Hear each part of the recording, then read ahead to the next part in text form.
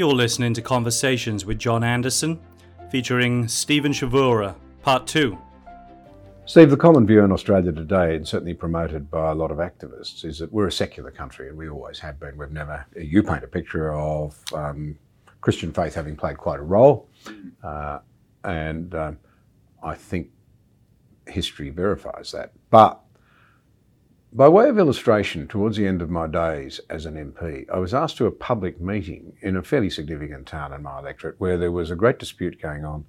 The community wanted to access Commonwealth support for a school chaplain, and the school principal was absolutely opposed. It was plainly the case that he was quite hostile to the idea, and he argued that public education was secular, and he went right back to its foundation when the state took over the church's role in education.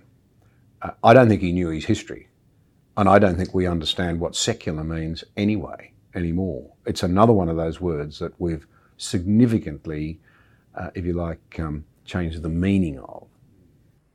Yeah, well, I mean, that's the subject of this book that I had the honour of co-writing with a couple of colleagues, Ian Tregenza and John Gascoigne, and writing with Ian and John is just one of the great honours of my life.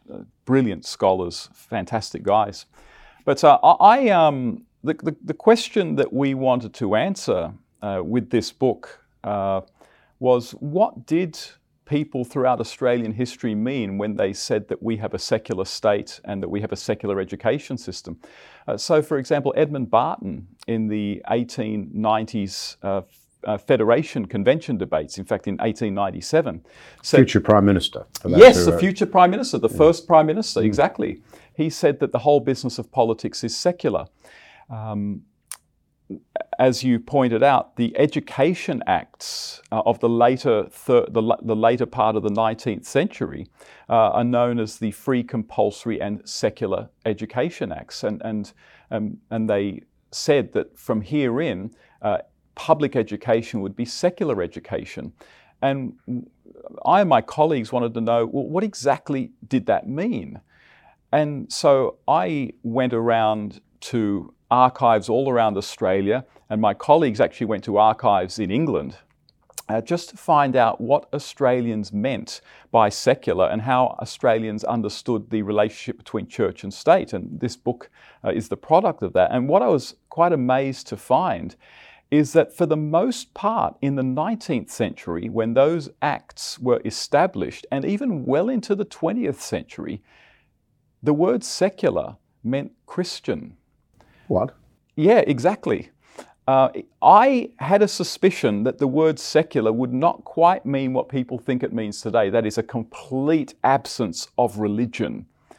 But I was amazed at what I found in the archives. So if I can just give you one example, because this sort of sheds light on what the colonials who wrote the Secular Education Acts meant when they said, from herein we want education to be secular.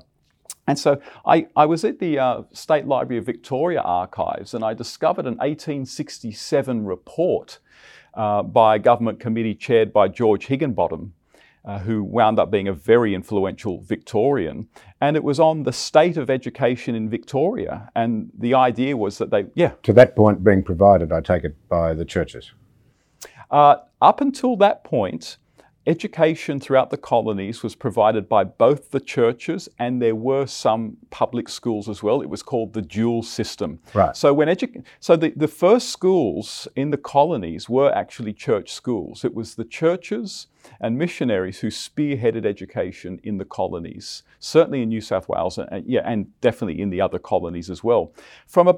Mainly from the 1850s to the 1870s, and 80s in New South Wales, I believe, the education system became what was called the dual system, which meant that the colonial governments funded both the denominational schools and the public schools. Then, as each colony started its own free, compulsory and secular education act, at that point, colonial governments severed the funding to the church schools, and those church schools very often became public schools, but with the understanding that religion would be taught in the schools. And so from sort of the 1870s, again, it depends on the state. Some were a bit earlier, some were a bit later. But say from the 1870s, education in Australia, public education was the only education that was funded by the colonial governments. All denominational schools, including public schools, were solely privately funded by the parents. And that basically continued up to around about 1964. So for around about 90 years in Australia, there was just state funding of public schools. And the system that we have now, which is that the government funds both private and public schools, that is actually what we had prior to the state-only system. We've kind of gone back to the dual system. But on the question, what did the legislators mean by secular? And so what we did was we went through the archives to find uses of the word secular. We found thousands of them in books, in leaflets, in parliamentary debates, in all sorts of things.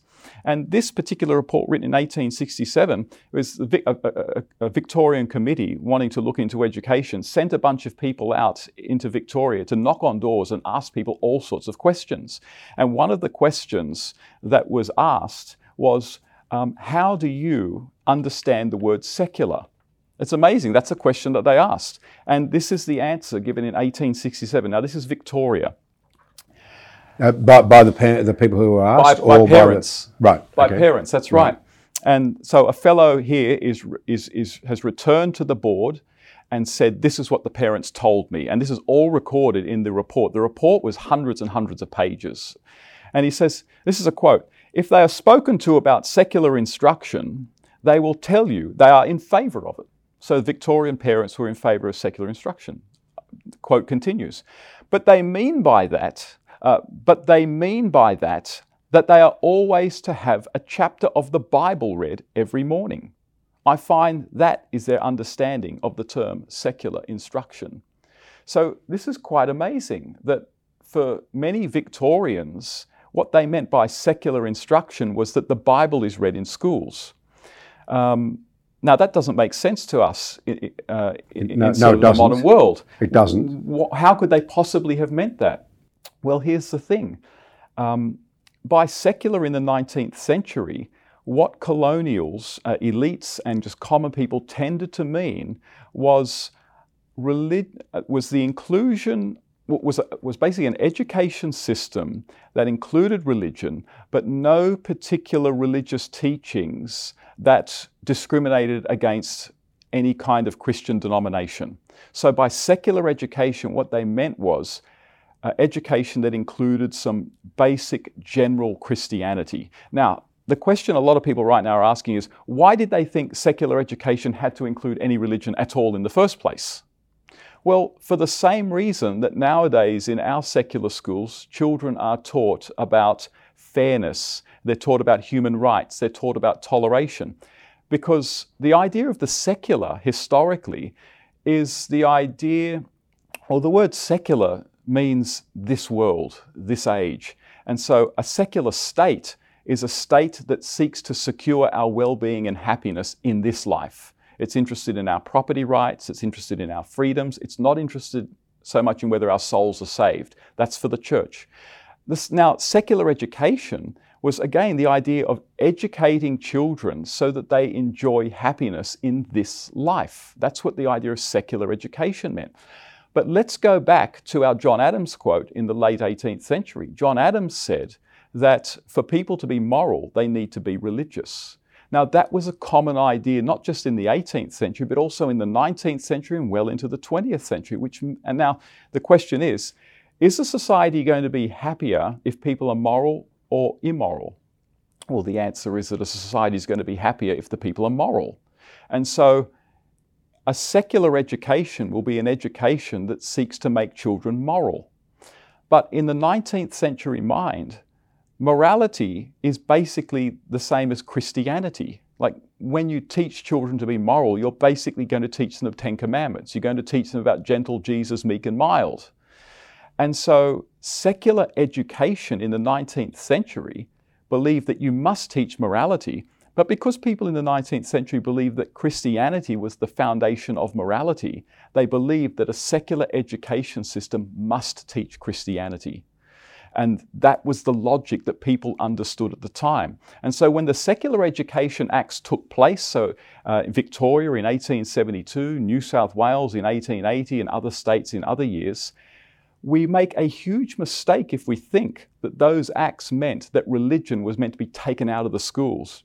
In fact, they did not mean that religion was meant to be taken out of the schools at all. What they meant was that education should include, or at least may include, religion, but of a non-sectarian, non-denominational kind. And that's why when people said in this quote, "I want secular education," which to them meant reading the Bible, in their mind they're saying, well, all Christians believe the Bible.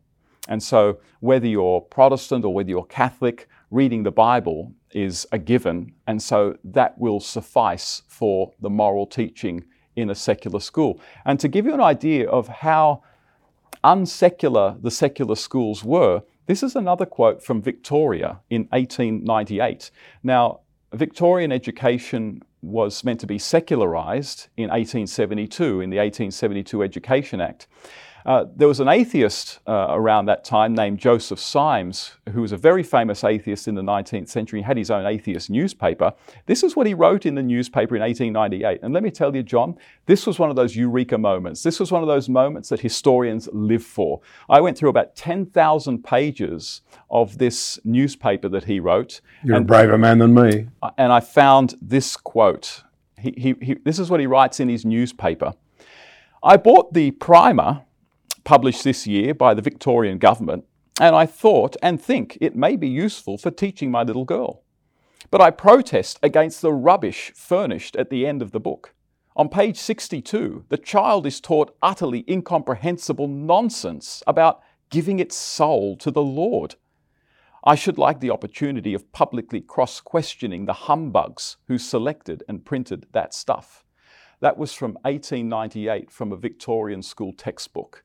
When we say that the colonial architects of the Education Acts meant for religion to be taken out of the schools, we profoundly misunderstand what they meant by secular. And so any argument that says that religion should be taken out of schools because the Education Acts are secular is really based on a horrible misreading of history.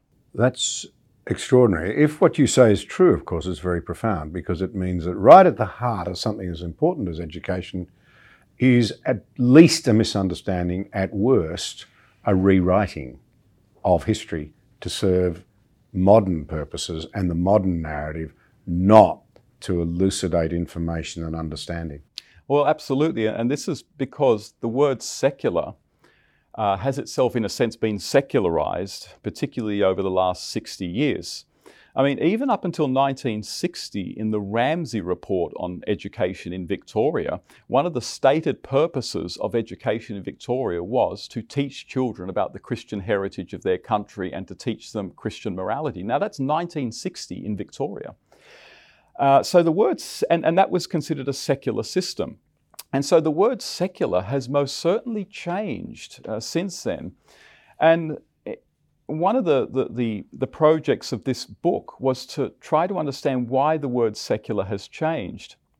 And essentially the word secular has changed its meaning from meaning a way of thinking and an education system and even a government that is very hospitable to Christianity, to an education system that to a large extent seeks to exclude Christianity, and even to a political system that doesn't allow religion to have any influence in the laws. That tends to be what we mean by secular today. Now, in the 19th century, the idea that religious morality wouldn't have any influence in politics or the laws, that was a ridiculous idea, because that was essentially the same as saying that there'd be no morality in politics.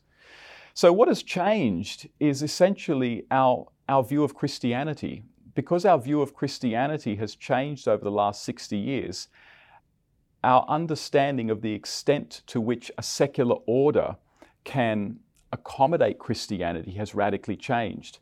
But since the 1950s, and especially since the 1960s, social morality has changed. And I dare say, John, you've lived through these changes. You lived through the later 60s, you lived through the 1970s, where you saw popular attitudes to things like the family, gender, sexuality, changed quite radically, particularly in the 1960s. And so, especially probably after the availability of highly effective and easily accessible contraception in the early 1960s, all around the Western world for the most part, our sexual practices have greatly changed. And so, with the introduction of contraception, of very effective contraception. I mean, contraception's been around since the ancient world. John Stuart Mill was thrown in prison for handing out tracts on contraception when he was 17 years old, and that was in the early 19th century. Contraception's been around for a long time. What changes in the 1960s is that contraception becomes incredibly effective. And what that means is suddenly the question of why do I need to save sex for marriage actually becomes a question worth asking, because prior to effective contraception, keeping sex within marriage was not just a sort of a religious idea, it was just common sense, because everyone knew that if you go around having sex, you're probably at some point going to make a baby. And you need to be able to support that baby. And historically, we have an institution that is designed to support children, and that is marriage. Marriage was understood as a natural institution grounded in the fact that we are sexual beings, and the biological outworking of that fact is that we create other human beings. And that was sort of the main point of marriage, to manage that. But when you separate sexual activity from its pro-life inevitabilities, then the question then arises, well, why keep the old sexual morality? Why can't we have multiple sexual partners? Why do we have to wait until marriage to have sex? And so, especially with the availability of contraception, sexual mores start to change. And when that starts to change, other ideas about sexuality start to change as well. So if we're going to get rid of monogamy and the idea of sex only before marriage, well, what about other taboos? So what about, for example, homosexuality? Perhaps that's something that we're a bit behind the times on now as well. And so the sexual revolution of the 1960s changes the way we think about sexuality, sexual ethics. And what it does is that it brings popular understandings of sexuality and sexual ethics on a path away from traditional Christianity, to the point where if people nowadays say that you should save sex for marriage, or the only valid form of sexual expression is within heterosexual marriage, you are now not even any longer seen as sort of overly moralistic. You're actually seen as quite immoral. That public morality has so shifted away from traditional Christianity on those issues that traditional Christianity is actually seen as detrimental to people's mental health and actually detrimental to a healthy lifestyle. And what that means is that if the idea of secular education and the idea of a secular state is all about securing people's happiness and well-being in this life, then Christianity, because it is no longer considered particularly moral, at least in its teachings now on gender, say transgenderism is another issue, and sexuality, then Christianity cannot have any influence in the secular sphere.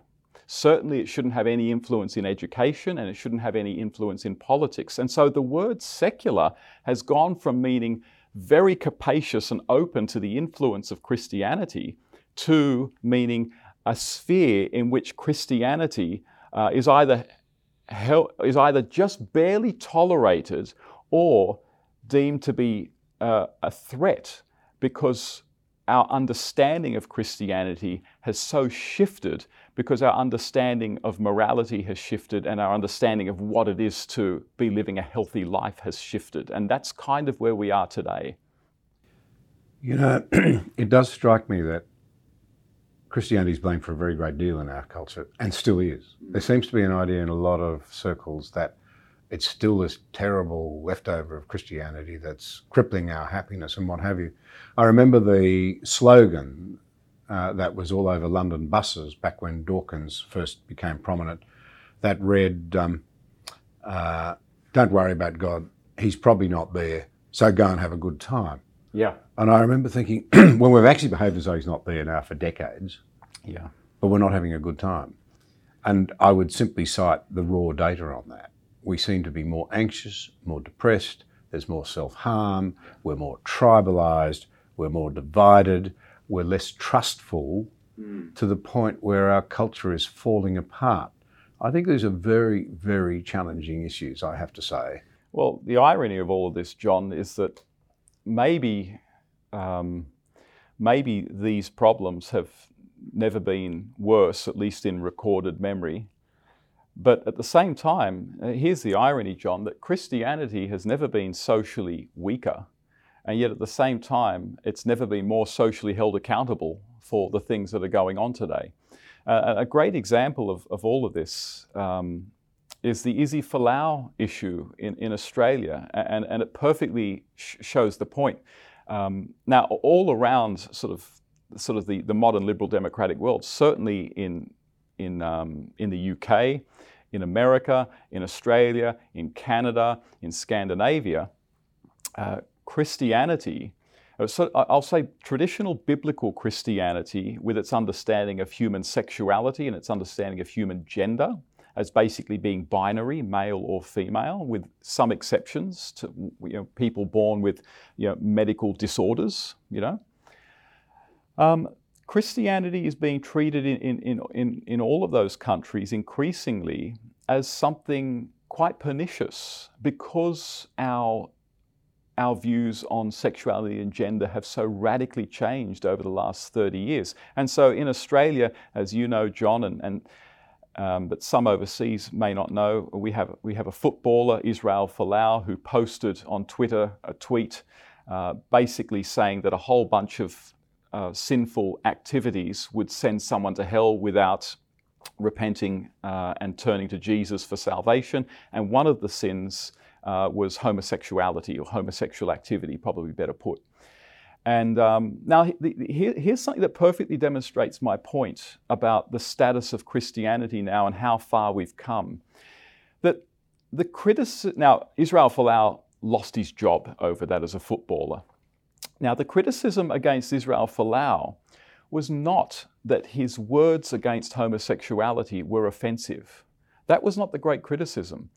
The criticism of Israel Folau was that his words on homosexuality were harmful, that they were actually causing people to commit suicide. And this is where Christianity is sort of at right now in some respects in modern culture. Critics of Christianity in the Enlightenment period, their main critique of Christianity was that it's irrational. It doesn't make any sense. It believes in virgins giving birth and other things that just don't have the ring of empirical scientific truth. Okay. That's not really the critique of Christianity anymore, for the most part. The critique of Christianity now, and it's the critique that Christians and churches are going to have to really think about and try to answer, is that Christianity is detrimental to people's mental health, that Christianity is actually harmful. And this is part of a new ideology, a new way of thinking about the government that's strongly emerged over the last 40 years, that some people would call the therapeutic state. That it's not just enough for governments to secure our freedom and our property rights, it also ought to be securing our mental and emotional well-being. And it's actually quite dangerous, because as soon as you can offer an argument that certain words, certain beliefs, certain practices might make other people feel bad about themselves, which might lead them to situations of self-harm or even suicide, at that point, you can use medical science, or at least medical science, to justify silencing freedom of speech and silencing and stopping religious freedom. And that's where we are right now, in this therapeutic state, where essentially where we're heading is medical technocrats determining the things that people can say and cannot say, and the practices that people can pursue based on their alleged mental health effects. And nothing shows that our attitudes towards Christianity have changed more than that Israel Folau case. But this is actually pretty dangerous in my opinion, because everything about it smacks of future limits on what we can say and on what we can do. And it'll all be in the name of healthcare. And that's something that's really hard to argue against. You touch on the idea of ideologies. It's quite a strong feeling in Australia that ideology is dangerous. Yeah. We're a pragmatic people. We should just get on with life. In reality, like great and powerful ideas everywhere, ideology has had and will continue to have a massive influence on how we live. So, for example, I share your concern that we will shortly face the very real prospect that ideas that are deemed to be harmful to people's well-being, mental well-being or otherwise, will be outlawed, and that will result in the shutting down of some very important debates. Yes. But on the other hand, if we stand back, the idea that you can do away with ideologies is to say that nobody can debate from a logical perspective. You slip into opportunism, into managerialism, and if even populism. Where do you see the great debates amongst, once it was socialism, it was communism, it was free enterprise, it was capitalism. Now it seems to be about the upturned stool of liberalism and all of these issues of racism, of transgenderism and so on and so forth, which, as Douglas Murray points out, very hard to build a stable society on them, a working and functional and cooperative society. But where do you see the great debates going now about what we believe as we hopefully start to come out of COVID? I think in terms of, there are a few things going on in terms of the state of debate around the West. I think there are technological reasons for why debate has taken such a downturn and become so vitriolic. I think in the old days there were serious gatekeepers to the media, and only ideas of a certain quality and a certain thoughtfulness, even if they were of a particular ideology, were sort of allowed sort of air to breathe. Whereas with social media, anyone can have a blog, anyone can tweet, anyone can make a Facebook post. And what that means is anyone can whip up a kind of virtual mob to demonize another person and try to destroy their career, namely what we call cancel culture. So in trying to understand the state of current debate, it's not all ideology, although I'll get to the ideology in a second. Some of it is just technology, which has allowed every Tom, Dick and Harry to have an opinion, whereas 20 years ago, if they'd sent their letter into the newspaper or sent their article in, it would have been thrown straight in the bin. There are good things about that, because what it also means is that we can hold the media to account. And that's actually a really, really good thing. But the downside is that debate can easily slip into abuse. You still have debates today, you still have rational debates, but the problem is that they're crowded out and shouted down by the less rational activity that often takes place at the level of social media. And that's the problem. The problem today is not that we don't have rational debates taking place. The problem is that too often we can't hear them over the yelling and what I would call the cacophony of so much social media, which again has made cancel culture possible. Yeah, because I would add to that, over the cacophony, but it's more than that, the intimidation. Absolutely. And the bullying. Oh, absolutely. Nowadays, of course, it's becoming increasingly common for people to self-censor because, again, once upon a time, if you'd have said something and someone took issue with it, there are only a handful of people that they could have told, and it wouldn't have really gone anywhere. But nowadays, if you say something, there are people on social media who literally have access to thousands upon thousands of people who can all get together and again form what I called earlier a virtual mob, and then attack your place of work or wherever and basically try to destroy your livelihood, cancel culture. So there's a technological aspect to the state of modern debate, but there is also, I do believe that there is a kind of ideological aspect. And I think part of it may be that as a culture, again, maybe with the decline of Christianity, we've lost a common consensus on what it is to be a human being, what human beings are meant to be doing on earth, a common consensus of just basic principles of morality, which used to be, which everyone used to generally adhere to.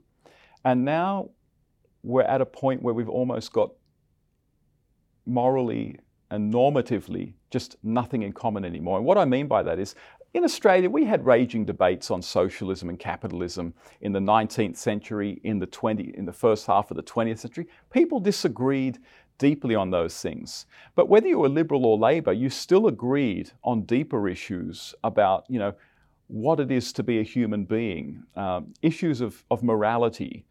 People agreed on that kind of thing. And it was on the issues such as what is the right economic system that we ought to have. That's what we disagreed on. But now we're in an age where not only will people disagree on what the right economic system ought to be, whether it ought to be socialism or capitalism or some other ism, but they will disagree all the way down to the ground on what it is to be a human being, what it is to be a male, what it is to be a female, what a family is. Things that, again, in the old days, people did not disagree on, things that we all held in common. And so when you combine the sort of lack of consensus on very deep questions of human identity, human morality, and I would even say human destiny, when you combine that with the current ability for social media to amplify the most irrational, unreasonable, vitriolic voices, then you wind up in a society that quite in many ways, what we're seeing is frankly tearing itself apart. And that is, in a sense, where we're at today. And so what are the future ideologies? Well, I think in some ways we're always going to have the debates over what the proper economic system ought to be, whether it ought to be capitalism, whether it ought to be socialism, whether it ought to be a sort of golden mean in between, something like social democracy. Those debates are still going. But we're now seeing new kinds of ideologies arising. And like I said, they've been arising over the last 40 years. And one of them I mentioned earlier, sort of therapeuticism. The idea that the good life is a life of mental well-being, and therefore anyone who does not experience mental well-being is being denied a right. And if you can say that someone else is making you feel bad about yourself, then you have identified the person who is violating your rights. And what is the state other than an institution that stops people's rights from being violated? So you invoke the state to silence that person or stop them doing what they're doing. So that's the therapeutic ideology that's really coming through. The other ideology that's become very prominent, and you've spoken about this with other guests, is what is nowadays sort of called wokeness, or what is now being called a kind of great awakening. And that is essentially the idea, as we discussed earlier, that basically all prevailing institutions in Western society, all prevailing practices, and all ideologies and ideas are absolutely irredeemably tainted or vitiated by the new sins of racism, homophobia, and patriarchy. And this is a radical ideology in that it seeks to overturn all existing institutions and kind of start again from year zero. In this respect, wokeism is an heir of the French Revolution and the Russian Revolution, not revolutions like the British Revolution of 1688 or the American Revolution of 1776, both of which sought to re-establish practices that they thought had recently been violated. They were, in a sense, revolutions to re-establish traditions. The French Revolution of 1789 and the Russian Revolution of 1917 were revolutions to sweep everything away and start again. And certainly wokeism and the riots and protests that we're seeing in America right now, spearheaded by Black Lives Matter and also Antifa, They are very much a legacy of the French Revolution and the Russian Revolution. Their view is that everything is so horribly tainted and vitiated by the sins, I deliberately use the word sin, of racism and patriarchy and homophobia and all the other sins, that they need to be swept away entirely. There is nothing redeeming in it. And that is another ideology that we're having to deal with. Are you optimistic or pessimistic about the future? There are two famous statements about history. There's one by George Santayana, and it's a famous one, and he says, those that do not know history are doomed to repeat it. And then there's George Hegel, and Hegel said, history teaches man that history teaches man nothing. I find myself torn between those two. The problem that I have with George Santayana is that there's an implication that if you understand history, therefore you'll be able to shape the future. The problem with that is that I'm not so sure that we're in control of the forces that within which we live that shape our lives and shape our destinies. The things that shape history are things like economics, warfare, disease, ideas. Some of them we have some control over. A lot of it we don't have a lot of control over. And so the idea that if you understand what happened in the past, therefore you can shape the future, really to me overestimates the extent to which we're in control of the processes of history. But then Hegel says it teaches us nothing. I don't think that's true either. I think we do actually learn from history. At the very least, we can learn what is very likely to happen to us, and history gives us an opportunity to brace ourselves for it, for when it hits, whether it's a light at the end of a tunnel or a train, as the saying goes. Look, I'm a Christian. I believe that Jesus Christ is the Lord of history. I believe that Christ created the universe, and I believe in providence. I believe that history is ultimately guided by the hand of God, and it will be guided to an end. And so in that sense, I guess I'm something of an optimistic, but I would call myself a pessimistic optimist, in that I believe that in our lives as individuals, and I think it's probably replicated in our societies, we tend to learn from our mistakes, and that for things to get better, they often first have to get worse for us to realize what exactly we have done.